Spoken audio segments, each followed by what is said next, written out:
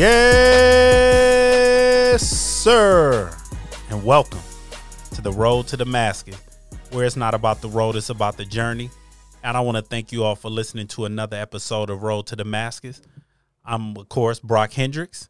And before I introduce the people that's going to help me navigate this ship, I want to tell you how you can be a participant with the show. Like I always say, you can reach us at Road to Damascus. That's Road 2 Damascus at iCloud.com, as well as on social media. We are on Instagram as well as Twitter, and that's Road to Damascus, Road 2 to Damascus. Give us a follow, give us a like. If you have any suggestions, show ideas, or things you'd like to hear us discuss, or any overall feedback, shoot us an email, or the DMs are always open. So with that being said, let me introduce the people that's going to help me navigate this ship today. We always go ladies first. So to the one sitting in front of me, the undisputed champ, the Rabbi. Say what's up, Rabbi. How you doing today? How you doing today? Meant to hit the applause button. Sorry about the laugh. Everybody. And returning back to Jeopardy, the returning champion, my main man, Steph. Say what up, Steph. What up, dog? How you doing? How you doing? All right, I'm good. Lauren isn't with us today. She had a prior engagement. But as we always do, we not keep this ship going. So today's topic is actually based on something that I saw a friend of mine who has a podcast. Shout out to my boy Q Lewis. But and his podcast isn't anything like ours. so if you want to listen to it, but he had posted on his Instagram page. It was off of Michael Baisden. I don't know if it was his Facebook or off of his Instagram or not. But for those of you who don't know who Michael Baisden is a well-known radio personality. He used to have a large syndicated radio show. I believe he's on internet radio now. He had a late night talk show that he did on BET. So well-known. So this is how it starts off. Can we have a civil conversation about why some people stop believing in God? #atheism. And then he goes on to say this. Let me begin by saying that my non-belief doesn't put me at odds with those who believe. What does create conflict is their insistence that what they believe is absolute, even though it's called a belief system, specifically because it's not based on belief, not science or facts. Now, to my journey to non-belief, I used to go to church, did the Bible tooting, sanctified thing, hung with Muslim brothers, even considered practicing Buddhism. But as I matured and began educating myself, I came to the realization that people's religious affiliations is mainly based on geography. In other words, what we believe is mostly based on the part of the world that we grew up in. But what impacted me most was studying human behavior. What I think we all can agree on is most religious people are hypocrites and have a Buffett mentality when it comes to following the teaching of their belief system. They follow the rules they are comfortable with and blame the rest of human beings or the devil. That's not God-like. It's human-like.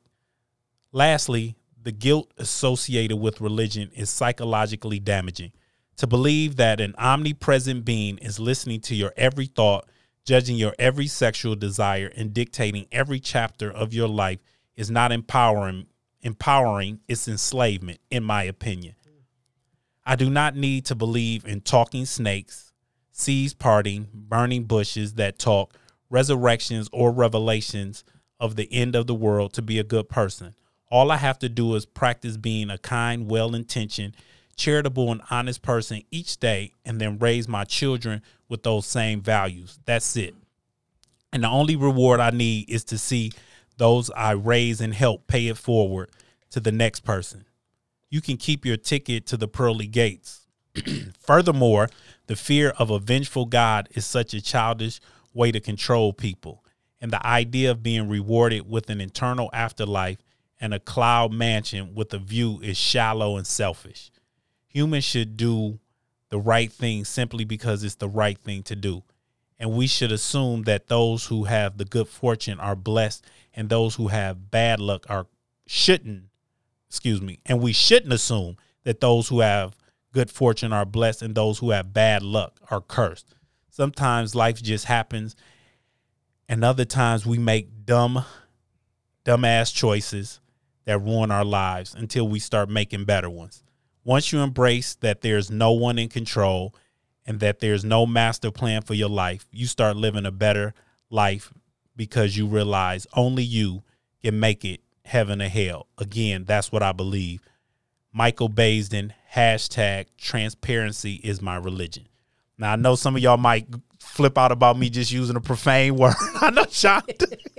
First thing, Shonda. So I just read what was on the thing. So I'm not going to hell for that. Am I, Shonda? No. Stefan, am I going to hell for that? I really wasn't feeling it. So I just read that long soliloquy, and I know you had already read it, Shonda, and I know Stefan read it as well. So when you did, just so go ahead, Shonda. What do you think? Michael. I've read everything you said. I heard it again when you said it. And for me, kindness, loving, honorable, well-intentioned people. Where do these concepts come from? The concept of right and wrong that he mentioned. Where do these concepts come from? You know, where did you get this from, this concept of right and wrong? All of these things go back to biblical concepts that you cannot avoid. I mean, because you're a non-theist or an atheist, you believe that you don't believe in any God. That does not negate the existence of a God. You know, because you feel like I'm in control of my own life does not make it such. You know, when you look at the expanse of the universe, you know, when you look at the laws of nature that control everything, when you look at the fact that you can't control the rate at which you blink, you know, the rate at which you breathe, the beating of your heart, you can't count the number of hairs on your head, or look at your bones growing inside of your body. You cannot tell me that there's something not at work that's not you. You're not in control. You couldn't even think of a ship with no one at the helm and feel comfortable because we're all on the ship. Anybody can do it. Why would you treat your life that way?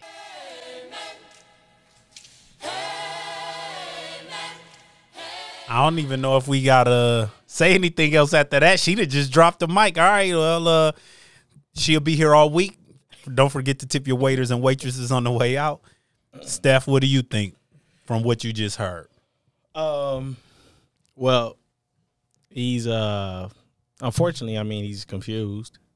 And we all go through those times of confusion, you know, and struggle.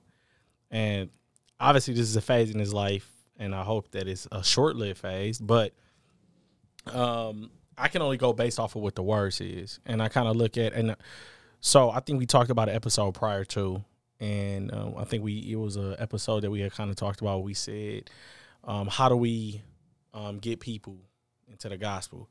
And I think the number one thing I said, I kind of looked at some back notes just now, and I said relational. You know what I'm saying? And it's important to be relational because I think we've all had those phases to where we've questioned our own faith.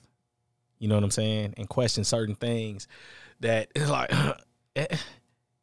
is this right? Am I doing this right? Or is this what I think it is? And those different things. And then you have to rely on those encounters and those things that you have with God that you know within yourself that he's revealed himself to you.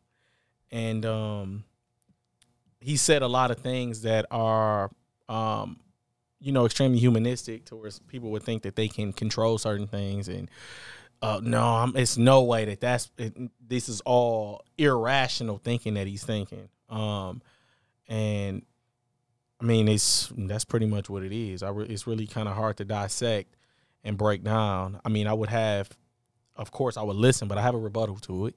Right. You know, for sure. So let's kind of break this down a little bit. Okay. And just dive in a little deeper. And before we dive in deeper, I'll just give my 2 cents to answer my own question. When I read it, it struck me as a lot of times people that I know that believe and no longer believe all have the same issue, where it was based on the hypocrisy of other people and other people making you feel a certain kind of way, which I can kind of understand that notion and that feeling. But to kind of piggyback a little bit based on what Stephen said, this is because what we've done in the church is we haven't taught relationship. We've taught religion. We've taught rules. We've taught tradition, but we haven't taught relationship. And if you have a relationship, then you'll understand that in a relationship, you're not always going to do the thing that's going to satisfy the other person. But in a relationship, when a person loves you, it's unconditional. And a lot of times what people do is they hide behind religion to be able to treat others a certain way or negatively impact other people's lives. So when I read that, I definitely can understand that feeling. But this tells me that Michael Baisden's circle, or the people who poured into him, didn't pour into him about the relational aspect. They poured into him about the religional aspect. Okay. You get what I'm saying? Yep. So that's how that's my perception when I read it. So let's dig in. So he started off talking about but as I matured, I began educating myself, and I came to the realization that people's religious affiliation is mainly based on geography.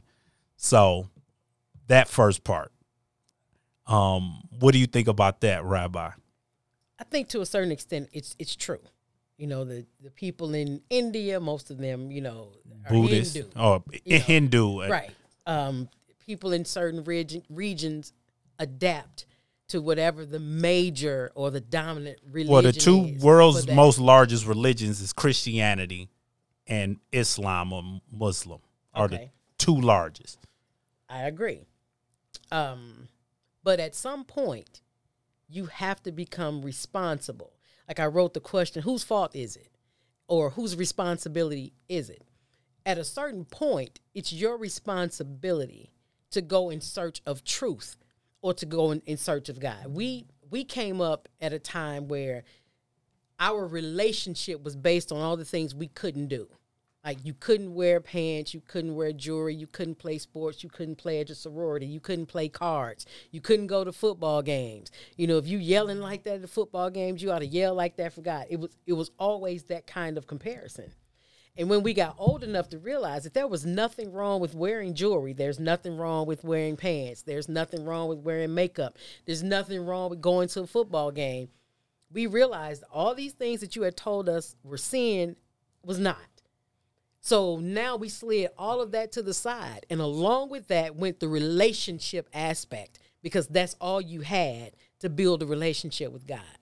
They didn't come back and pour in to talk about the conversations that you should have with God, the way your heart posture should be towards God, the way you should be treating each other, you know, how you should treat people who don't look like you, who don't believe what you believe, people who sin differently from you.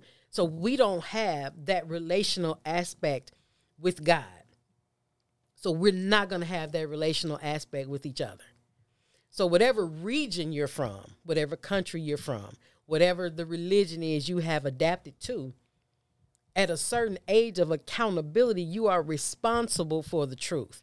And the lack thereof will be no excuse. I wanted to, can you reread what you had said at the beginning?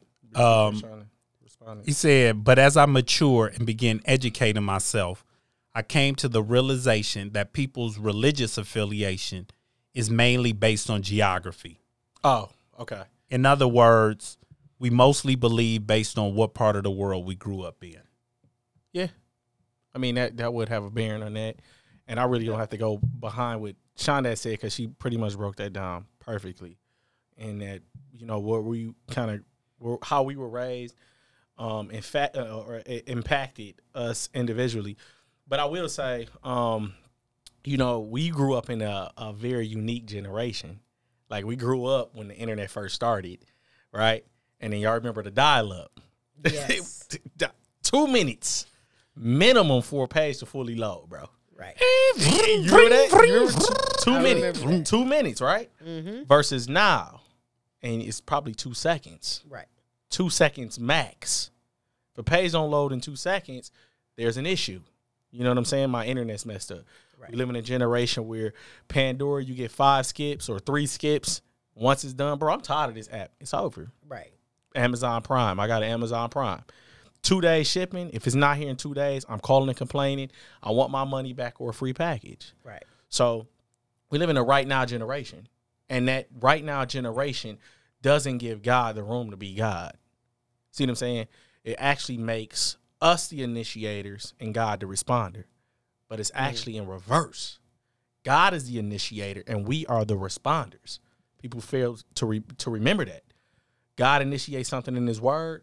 He said, without faith, it's impossible to please God, but he that comes to God must first believe that he is, and God is rewarded to him that diligently seeks him, right? But no, it's, hey, God, I need you to show me some things first. You know what I'm saying? Then I'm going to believe. Then you got me. He don't need us, though. Right. At all. At all. See what I'm saying? So people think that God is trying to pitch something to us. That's not the case. He has so much love to offer us. And when people really understand that the start of a disbelief is the lack of faith, and it is the dependency on self and people, then a lot of people can understand where that disconnect is coming from. It is a lack of faith, and it is a dependency on self and people. You're getting your information from people. You're looking at yourself.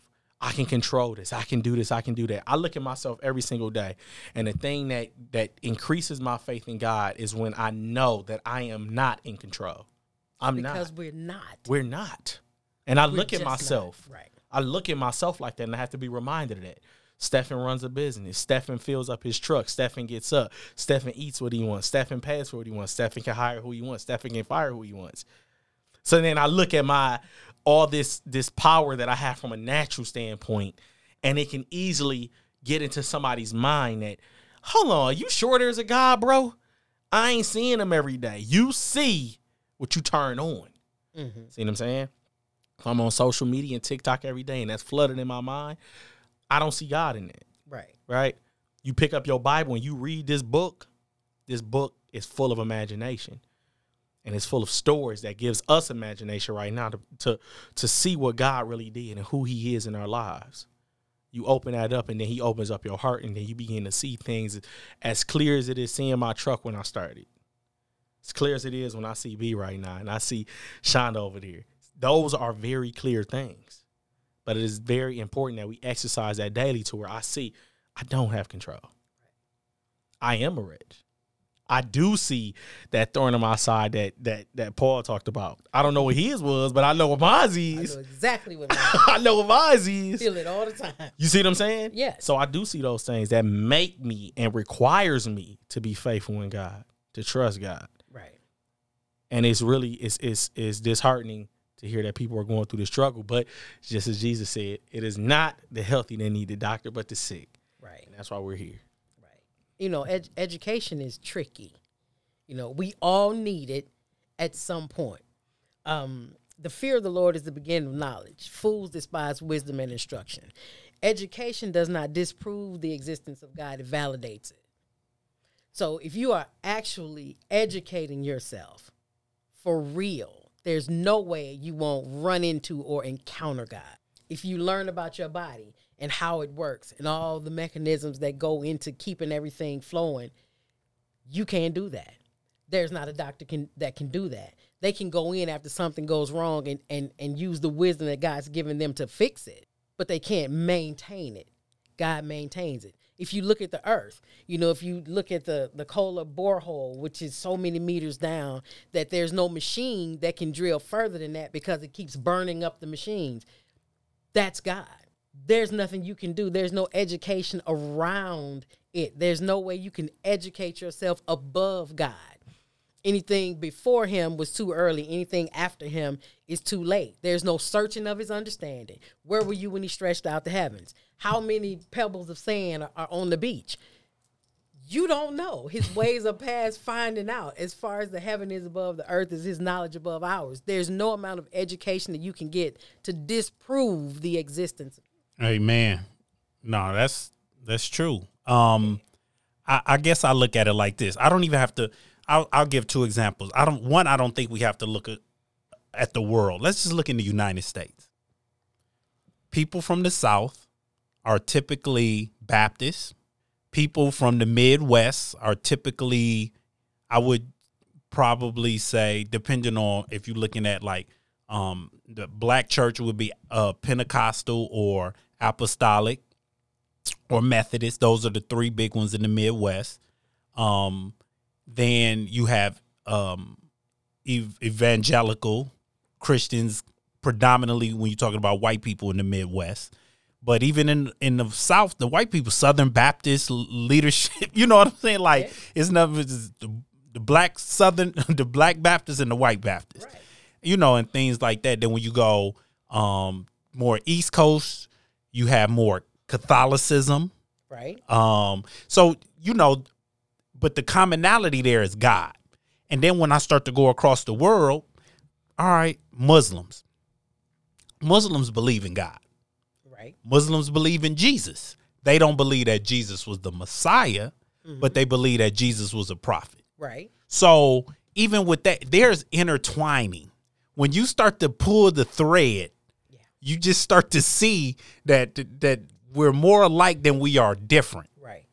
The part is, it becomes, like you said, Sean, the education part, where it's like, you know, it makes me think of Solomon in Ecclesiastics, when he said, I did it all, I tried it all.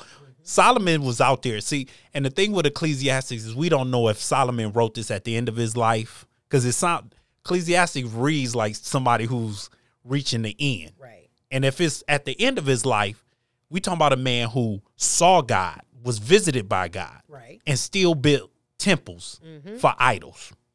Yep. Now think about that, Stephen. Think about that, Shonda. This is a man who God personally came to visit, saw him, knew who God was, knew that everything he had came because of God, yet still built idols still built temples for idols. So, and I could have added that to the next part I'm going to bring up. But what I'm just saying is when you start to pull this thread, you start to see that we're more alike than we are different.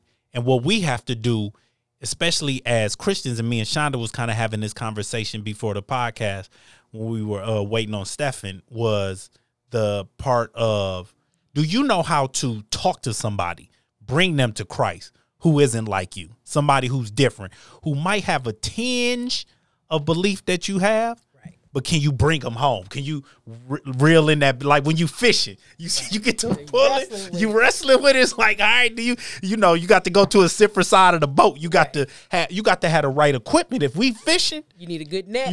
You need all it, like if we just picking up little bluegills and all that, you just use a little kid. But when we going salmon and tuna and all that other stuff, we didn't all watch Deadliest Catch. You know, if they ain't got that equipment, they drowning, they dying, they get knocked off that boat, or they going home empty handed. So I'll just leave that part there. So let's just go to this next part, which I know this is the part that always gets them.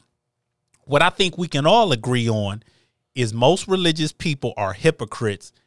And I have misspoken when I said this. I said Buffett because I thought of Warren Buffett when I saw it, but it's buffet. Most religious people are hypocrites and have a buffet mentality when it comes to following the teachings of their belief system. They follow the rules that are comfortable and blame the rest on human beings or the devil. That's not God-like, it's human-like. I'm going to go with you to start that part, Rabbi, because I know you. Read that last part again. They follow the rules that are comfortable with, and blame the rest on being human or the devil. Right. That's not God-like, it's human-like. I think there's a certain aspect of that that's true. Okay. There's definitely a certain aspect of that that is true. There are many people who approach the word, and as long as it's comfortable for them, they're okay. Yes, we should praise. Yes, we should worship. Yes, we're going to try our best to love everybody. Yes. But then when it comes down to changing and not sinning, then we skip over those parts, that affect us or personally, that attack how we feel about ourselves. And that's anything that challenges how you feel about yourself. It's going to be met with some resistance from you. But as I say all the time, nobody is absolved of accountability. It doesn't matter if you don't like it. It doesn't matter that it hurts your feelings. God's not concerned about your feelings. He's concerned about your soul.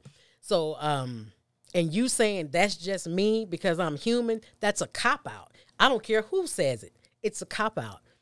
You're not absolved from needing to change, needing to work on yourself. You have to meet God's expectations. God don't have to meet yours.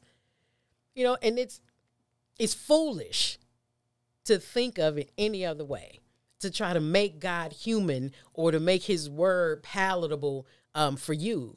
He said it. He meant it. It's the truth. You can't change it. It's infallible.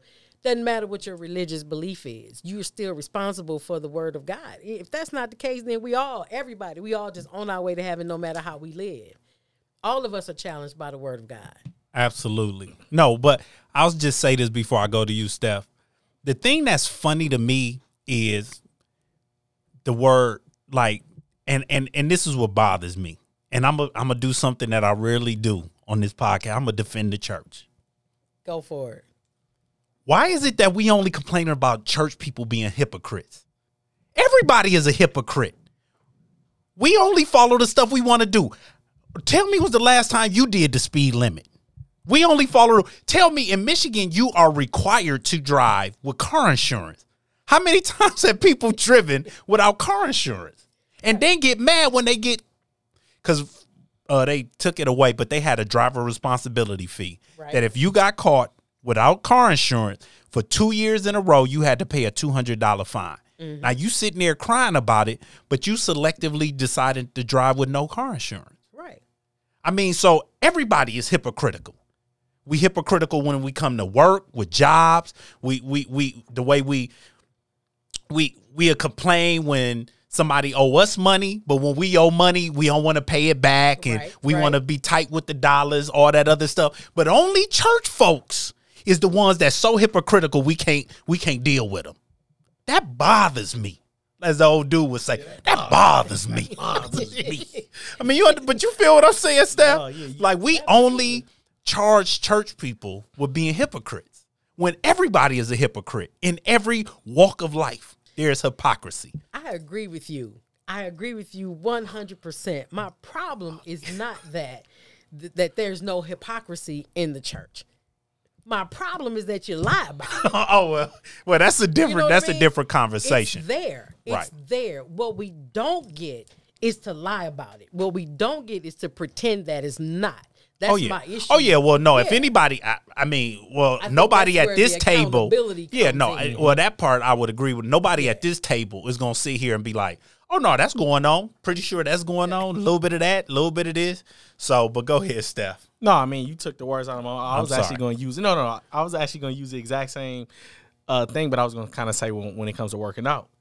You know what I'm saying? People follow the regimens that are easy, and you wonder why they're in the gym doing the exact same thing, but then they don't do the harder workouts. Right. So a lot of it is really just a cop-out on things that people don't want. Like, he can easily say that it was hypocritical in what he said if I'm really rebuttaling what he's saying, because he's making it seem like, hey, following God is kind of pointless because I got to do all this stuff just to be able to gain God's acceptance.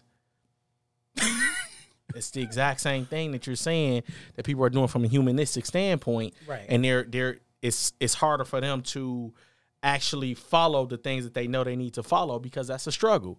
Mm-hmm. Either it's a shortcoming or it's just something that somebody hasn't given up yet and released. Right. You know, I like to think of the thing that's like this, and, you know, when you're an engineer and stuff like that, you create a boat. a boat for a certain thing, a boat that has a certain thread, and it's a boat certain size. You can't just go to the chest if you need a bolt and put it in and think it's going to work on one application that it wasn't designed for. Mm-hmm. So I look at it like this. God blesses who you're intended to be, not who you want to be. It's the exact same thing with every single thing that he's talking about in that exact same regard. All of us have to get to the point, and we've all done our work here at the table and still doing our work, to where we're seeing God bless us and certain things manifest in our life because we're putting in the work to grow. I'm even at a phase right now to where I struggle with certain things like today. I can't talk about this without that experience. You just made me think of something. Okay. I love us. Uh-huh. No matter how beautiful that butterfly is when he comes out, he can never see his wings. Like, he can never see the beauty of his own wings. Other people see the beauty and admire it. 100%. We're the same way. 100%. There are going to be times when you don't see what's happening with you. Other people will see it. So for him to have this idea that just because you can't see it, you don't feel it, then maybe there's no existence of God because I'm in control of everything. That caterpillar had to make that journey up to the cocoon. It doesn't matter. When he gets a certain age, it's going to happen.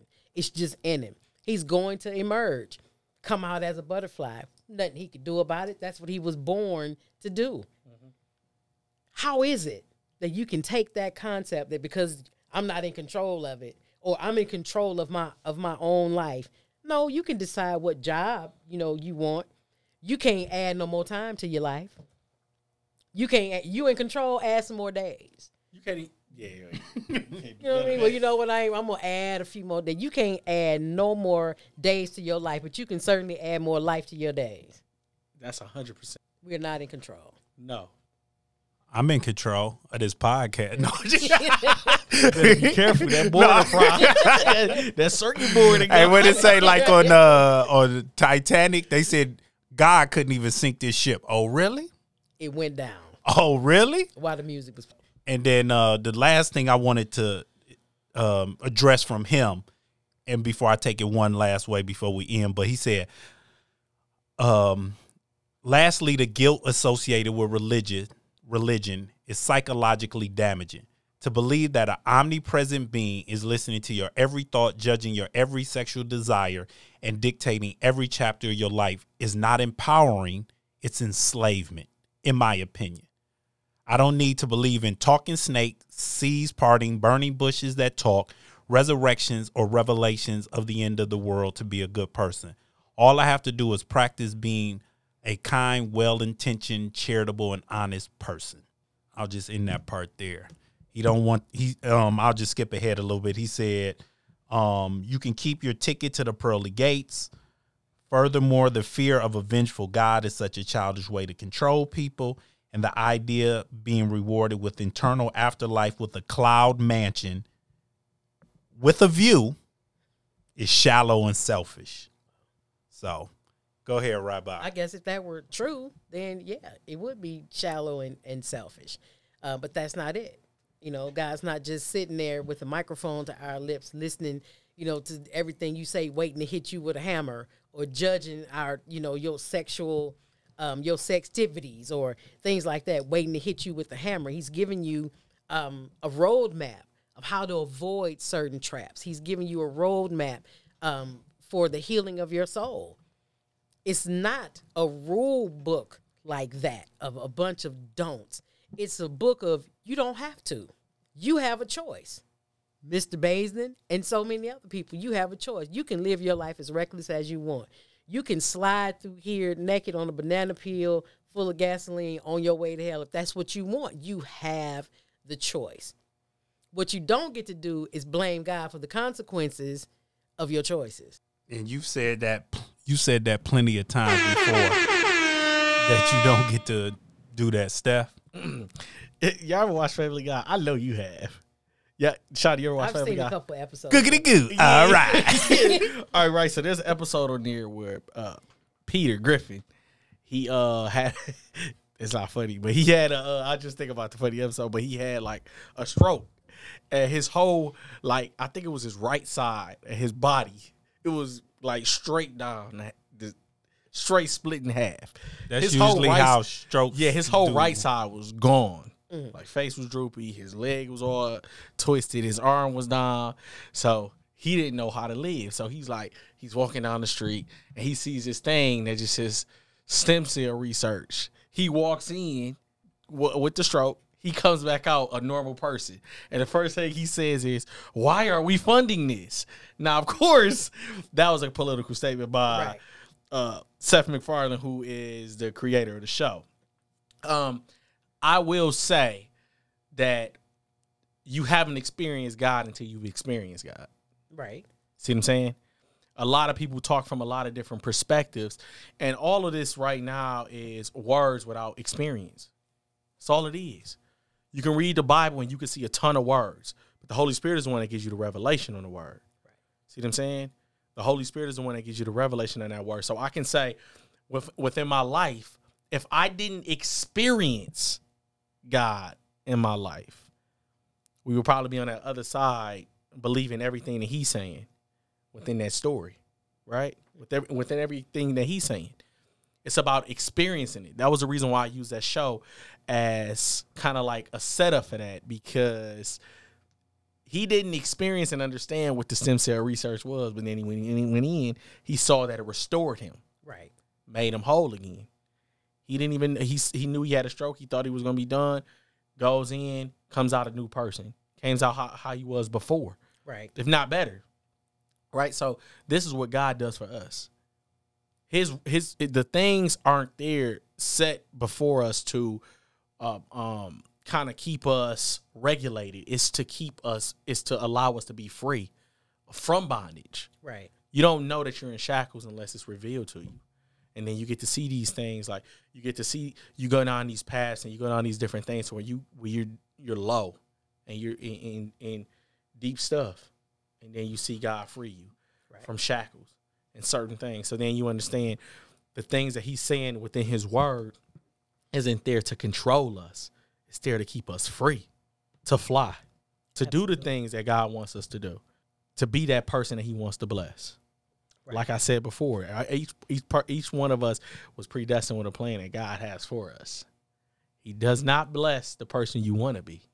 He blesses the person you're intended to be. And when you figure that out and you see that God gives you that revelation in your life, then you begin to experience God. And once you experience God, it's really hard to turn from that. No, I agree. That very poignant statement, Stephanie. It's just, to me, I don't so often wonder, like, because one of the most profound things in the Bible is when God comes to Job and he says, who is this who desires counsel with no knowledge? Like, he said, who is this that obscures my plans without knowledge? Right. Yeah. I mean, it depends on what version you read, but right. I'm just trying to give a simpler version. But it's like we don't know what we don't know, but we sure talk like we know what we talking about. Right. And it's like, and I know maybe Mr. Bazin, if he was listening, would be like, see, that's what I'm talking about. Look how God allowed all this stuff to happen. He did this to Job. He didn't do anything to Job. Not one thing. Not one thing that happened to Job did God do to him. That's one thing that we have. Job thought God was doing it to him because he was only complaining to God about the things that were happening to him. Right. Now, I can understand there are some people who do things and blame it on the devil, and then there are people that have had psychological damage done to them because they've been taught a certain way, but that's because of how they've been taught. I had a conversation with my cousin the other day, and I said that there's a difference between being taught and what you've learned. Like, we learn things because we learn by observing and watching, and those are more traditions. Right. You know, Thanksgiving is coming up. And whoever house y'all have Thanksgiving at, well, we traditionally have it here. Right. We don't question that we have it at Big Mama house every year. We just know on Thanksgiving, we go to Big Mama house every year. So, you know, your mama gonna make this and your auntie gonna make that, and everybody know what to bring, right? Because that's tradition. You've learned throughout the years what you need to do for this to happen this way. Right. But you have to be taught how to make the macaroni and cheese. You have to be sir. taught how to make the collard green. I mean, you understand what I'm saying? So that I can't just look and be like, well, because somebody come with some macaroni and cheese that don't taste like we used to eating, you're not going to want to eat it. Right. I mean, you understand what I'm saying? So it's like, when I read that part, it's like the psychological damage and all this other stuff. Like, when I read the Bible, I see a loving God that loved the world so much that he gave his only begotten son. Right. That whosoever believes shall not perish but have everlasting life. I don't see the issue is, and this is why I say I can agree with some. The church has made us believe that we should serve God for a greater reward on the other end. I serve God because of what he did for me on this end, because I can't control what happens on the other end, because I don't get to control what he says to me. Right. I can serve him in spirit and truth and believe that I'm headed that way. Right. I want to hear, my good and faithful servant with whom I'm well pleased. But I don't want to hear, depart from me, you worker of iniquity, I knew thee not. Your face. Man. But you understand what I'm saying? Absolutely. So it's just one of those things where it's like, I often just wonder, and to me, it's more or less the circles you run in, and unfortunately, the people you can get around that can really start to make you question and your own belief system. You get what I'm saying, Stephen? Like, a lot of times the company you keep, evil communication corrupts good manner and things like that, because at the end of the day, there's a lot of well-intentioned, nice people. I mean, we're not telling people to be nice and things like that, which I have something I'm going to bring up on the other side. But so let me ask you guys this. So somebody who will be listening to this podcast who is a non-believer or whatnot, they would be, and they would say, all right, I'm listening, but y'all talking about the Bible and the church stuff and all of that. So y'all not talking from the aspect of saying anything. This man tells you he read it, he don't believe it no more. Right. That's what somebody who they say. So talk to me from a non-church aspect. Church, talk to me from an aspect of tell me everything you telling me without talking about Jesus. How would you approach that? First of all, I think the things Because that's the pushback you're gonna get. I'm just saying. The things that I say because, like Stephen said, because of experience. And all of these are not church experiences. You know what I mean? This is not because of something that happened in church. Like, that's a small portion of my life. You live the majority of your life outside of church. So your relationship with God is not church-based. Because if you don't go to church, you still need a relationship with something more powerful than you. People stop believing in God, or people refuse to believe in God for so many reasons.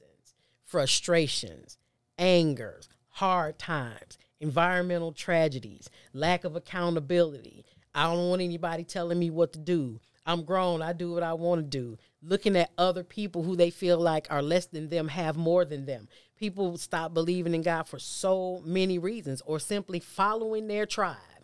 Whatever my group believes, that's what I'm going to go with. Hey, God ain't failing you at all.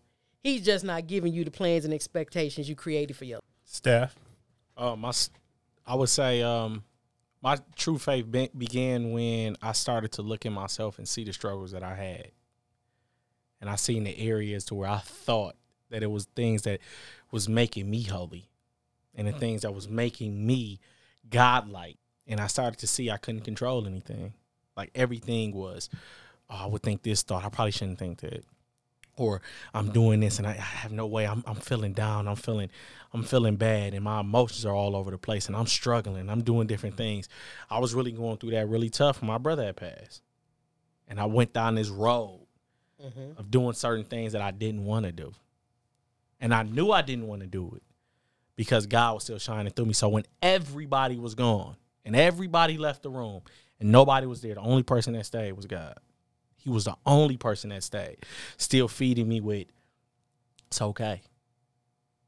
I'll never leave you, nor will I forsake you. I think I said before, God teaches us through one part of love, because his love is so deep, but he teaches us through one part of love, that commitment. Commitment is love, a form of love. If you say, when God says, never will I leave you, never will I forsake you, that shows right there he is committed to us. He said he's not going anywhere, even through our struggles. So I started to look at myself and I started to say, all right, God has given me the option to control my situations. And then he's still standing there while I make the mistakes. So he's so patient with me and so graceful with me. And yet when I make those mistakes, he doesn't hold it over my head. He still has open arms allowing me to come back to him. And I can do those 1,000,000 times and he's still going to be patient with me. But people will count me out one time. I can do 1,000,000 things right and I mess up on one time. My name is destroyed. God's not doing that. So when I look at that and I look at the capacity to love and the people that have done me wrong, people that have slandered my name, people that have talked against me, said certain things against me, and God is still giving me the capacity to love those people. That's not me, that's God, because every now and then I'll think about that situation and I want to go back there, and God's like, nah, move forward. I got something greater for you. My plans are to prosper you.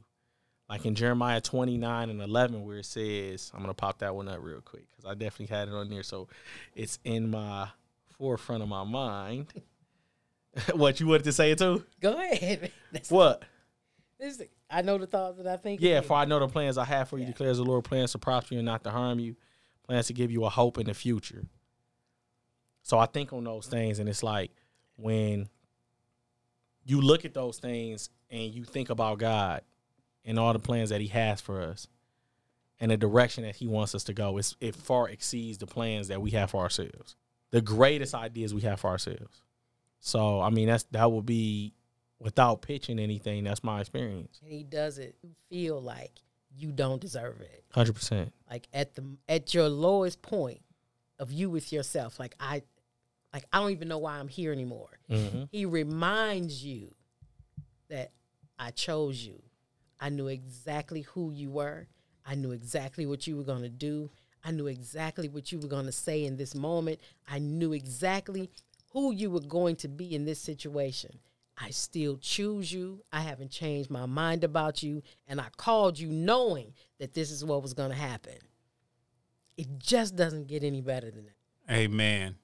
I think I said, hold on, let me just say this real quick, B. Go ahead. I think you posted this on the Road to Damascus page one time. And it said it wouldn't be faith. It didn't require you to sacrifice your own understanding and trust God to obtain it. Right? Absolutely. Facts. Right on. So how I would personally approach people, once they go there, that's where you have to just have a little bit of knowledge of apology or being an apologist, excuse me.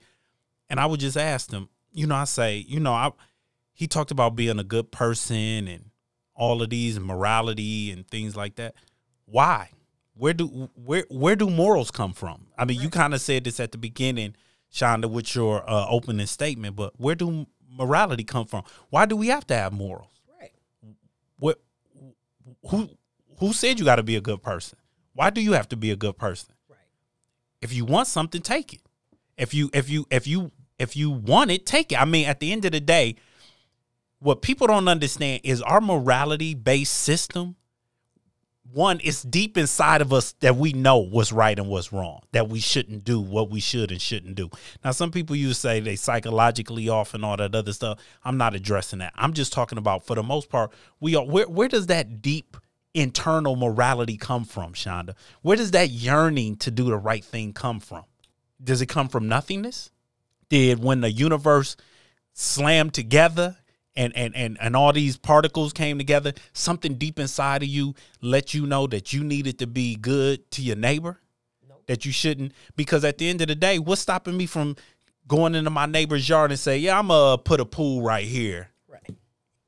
And your neighbor be like, what? And then I just shoot him and say, I said I was putting a pool here. He didn't agree. Right. So I'm going to put the pool here because I ain't got to deal with him no more. Exactly. The fact that we have morality, the fact that we feel the need to be good, the fact that we don't just go out and take what we want, well, some people do, but the fact that we don't rob banks, and Stephen has a desire to build homes and do it in a way that somebody is appreciative of, and he's not cutting corners and, putting stuff up where as soon as he sell, the house is going to collapse on people. Why do you do that, Stephen? I mean, I know why you do it, but I'm just saying that is all morality based. Morality based is based on the belief of somebody who tells you should have morals. And who is the one telling us we should have morals, Shonda? All that comes. That's what I'm hitting them with. So if you're listening to this podcast and you decided to want to know y'all keep bringing up church stuff. I ain't got to bring up church stuff. I'm going to lure you in without, I ain't even got to open my Bible. Let's have a different conversation. Because at the end of the day, you have morals. Why do you feel the need to protect and take care of your child? Why does the examples that God gives about his relationship with Jesus is one to understand that of a father and a child? Right. Why does he say that if your earthly father do for you, how much more would your heavenly father do for you? Right. And why does the enemy try to take the father out of the home so that example doesn't hold true anymore? I mean, you understand what I'm saying? Yes. So what's this? Go ahead, read it, Steph. You read it. Because that just hones in what you just said. Philippians 4:8, Stephen just gave this to me, so I'm going to give you credit. It says, finally, brethren, whatsoever things are true, whatsoever things are honest, whatsoever things are just, whatsoever things are pure, whatsoever things are lovely, whatsoever things are good report, if there be any virtue, if there be any praise, think of these things. These things which ye have both learned and received and heard and seen in me do, and the God of peace shall be with you. Amen. Bam. So that's how I look at it. So before we close this topic out and hit the block is hot, Shonda, did you have anything else you wanted to add? Because you got a lot of notes here, and I want to make sure if you got anything you want to add, because we can piggyback off of that. Did you have anything you wanted to add real quick? I was just thinking about all of us have been delivered from something. All of us have been brought from something, whether you're in the church or not. And if where God has brought you from, if in your mind that is still home for you, you will always rebel against the governorship or the rulership of God that tells you there's more going. Freedom will always feel like bondage to you if you can't let go of where he brought you from. So you have to have an open mind and be willing to hear, be willing to listen, be willing to transcend your thoughts and feelings and get to the soul level where the answers are, if you intend to learn anything about yourself or God.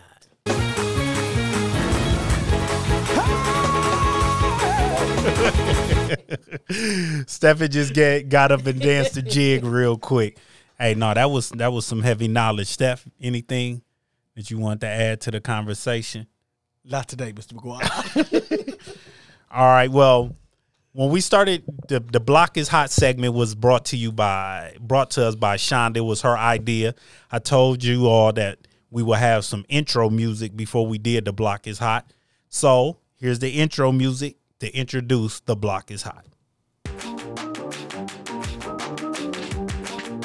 Hey, hey, hey. So let's go on before we close out and hit this Block is Hot topic. So Shonda, do you got any Block is Hot topics for us this week? You know, I really try to curtail, what I say. Okay. But I'm gonna say this because this keeps the block hot. I'm so tired of people just lying. Just tell the truth. You know what I mean? Just tell the truth. Don't lie on God. Don't lie on nobody else. Just tell the truth. If we really just told the truth about what we feel, how we're really thinking, if we weren't trying to control the outcome of situations and just said what it is, we will all just be better people. The church will be better. The world will be better. Our homes will be better. Our jobs will be better if we just didn't tell the lie or live it. You got anything for the Block is Hot, Stephen? Yeah. Invest in God. This thing came to me earlier this week, and it was hard work without God is like revving an engine in a driveway. You can run out of gas. in one place without going anywhere. Hard work with God is an unlimited tank of gas with a destination. Bam, there it is. All right. And All right. my block is hot subject is this for the church folks. So I just recently saw that the movie Halloween. Oh, come on. The movie Halloween with Michael Myers. Here we go. With Michael Myers.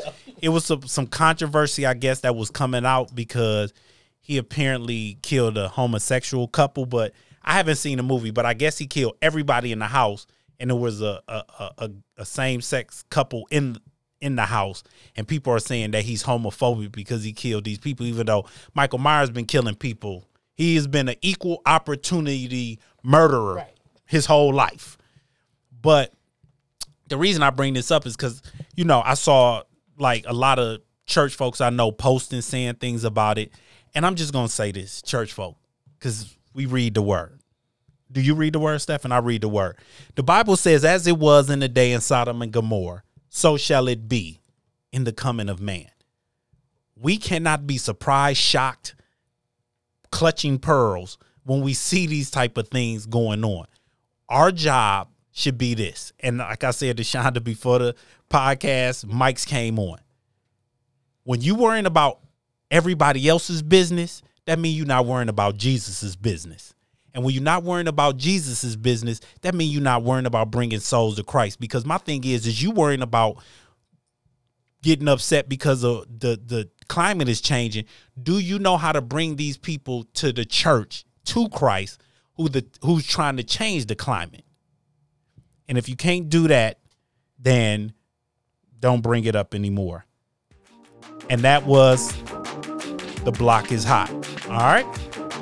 So, as always, I love doing this show with you guys. We're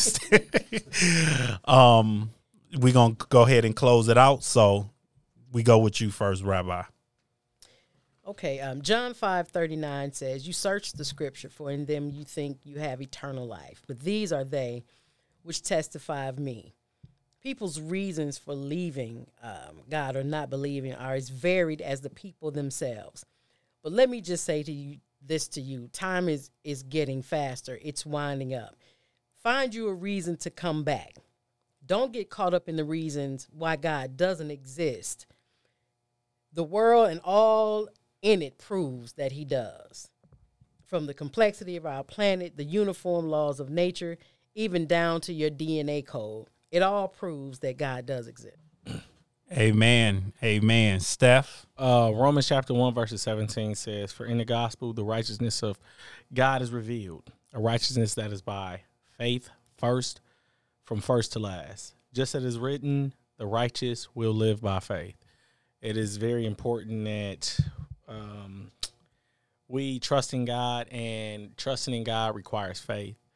Not being able, I know it's very hard for us to feel like things aren't in our control, and we're so used to doing that because everything typically is from a human standpoint.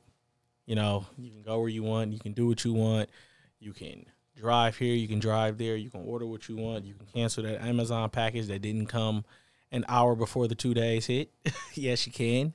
But trusting in God requires more than that. It requires patience. It requires obedience, and it does require sacrifice. So, trust in God. Amen. Amen. Thanks, Steph. So I'm going to hit with a scripture. I don't always hit with a scripture when I close it out, but I'm going to hit with a scripture. Just give a quick synopsis. This was Paul was in Athens. This is Acts 17. And when he was in Athens, he noticed that a lot of the people in Athens used to like to gather around this statue that was said the statue of the unknown God. And they would gossip and talk about the different religions and things of the world. And Paul noticed this, and he stood in front of them. So I'm going to start at Acts 17, verse 22. So Paul, standing in the midst of Areopagus, said, men of Athens, I perceive that in every way you are very religious. For as I passed along and observed the objects of your worship, I found an altar with this inscription, to the unknown God. What therefore you worship as unknown, this I proclaim to you. The God who made the world and everything in it, being Lord of heaven and earth, does not live in temples made by men, nor is he served by human hands, as though he needed anything, since he himself gives to all mankind life and breath and everything.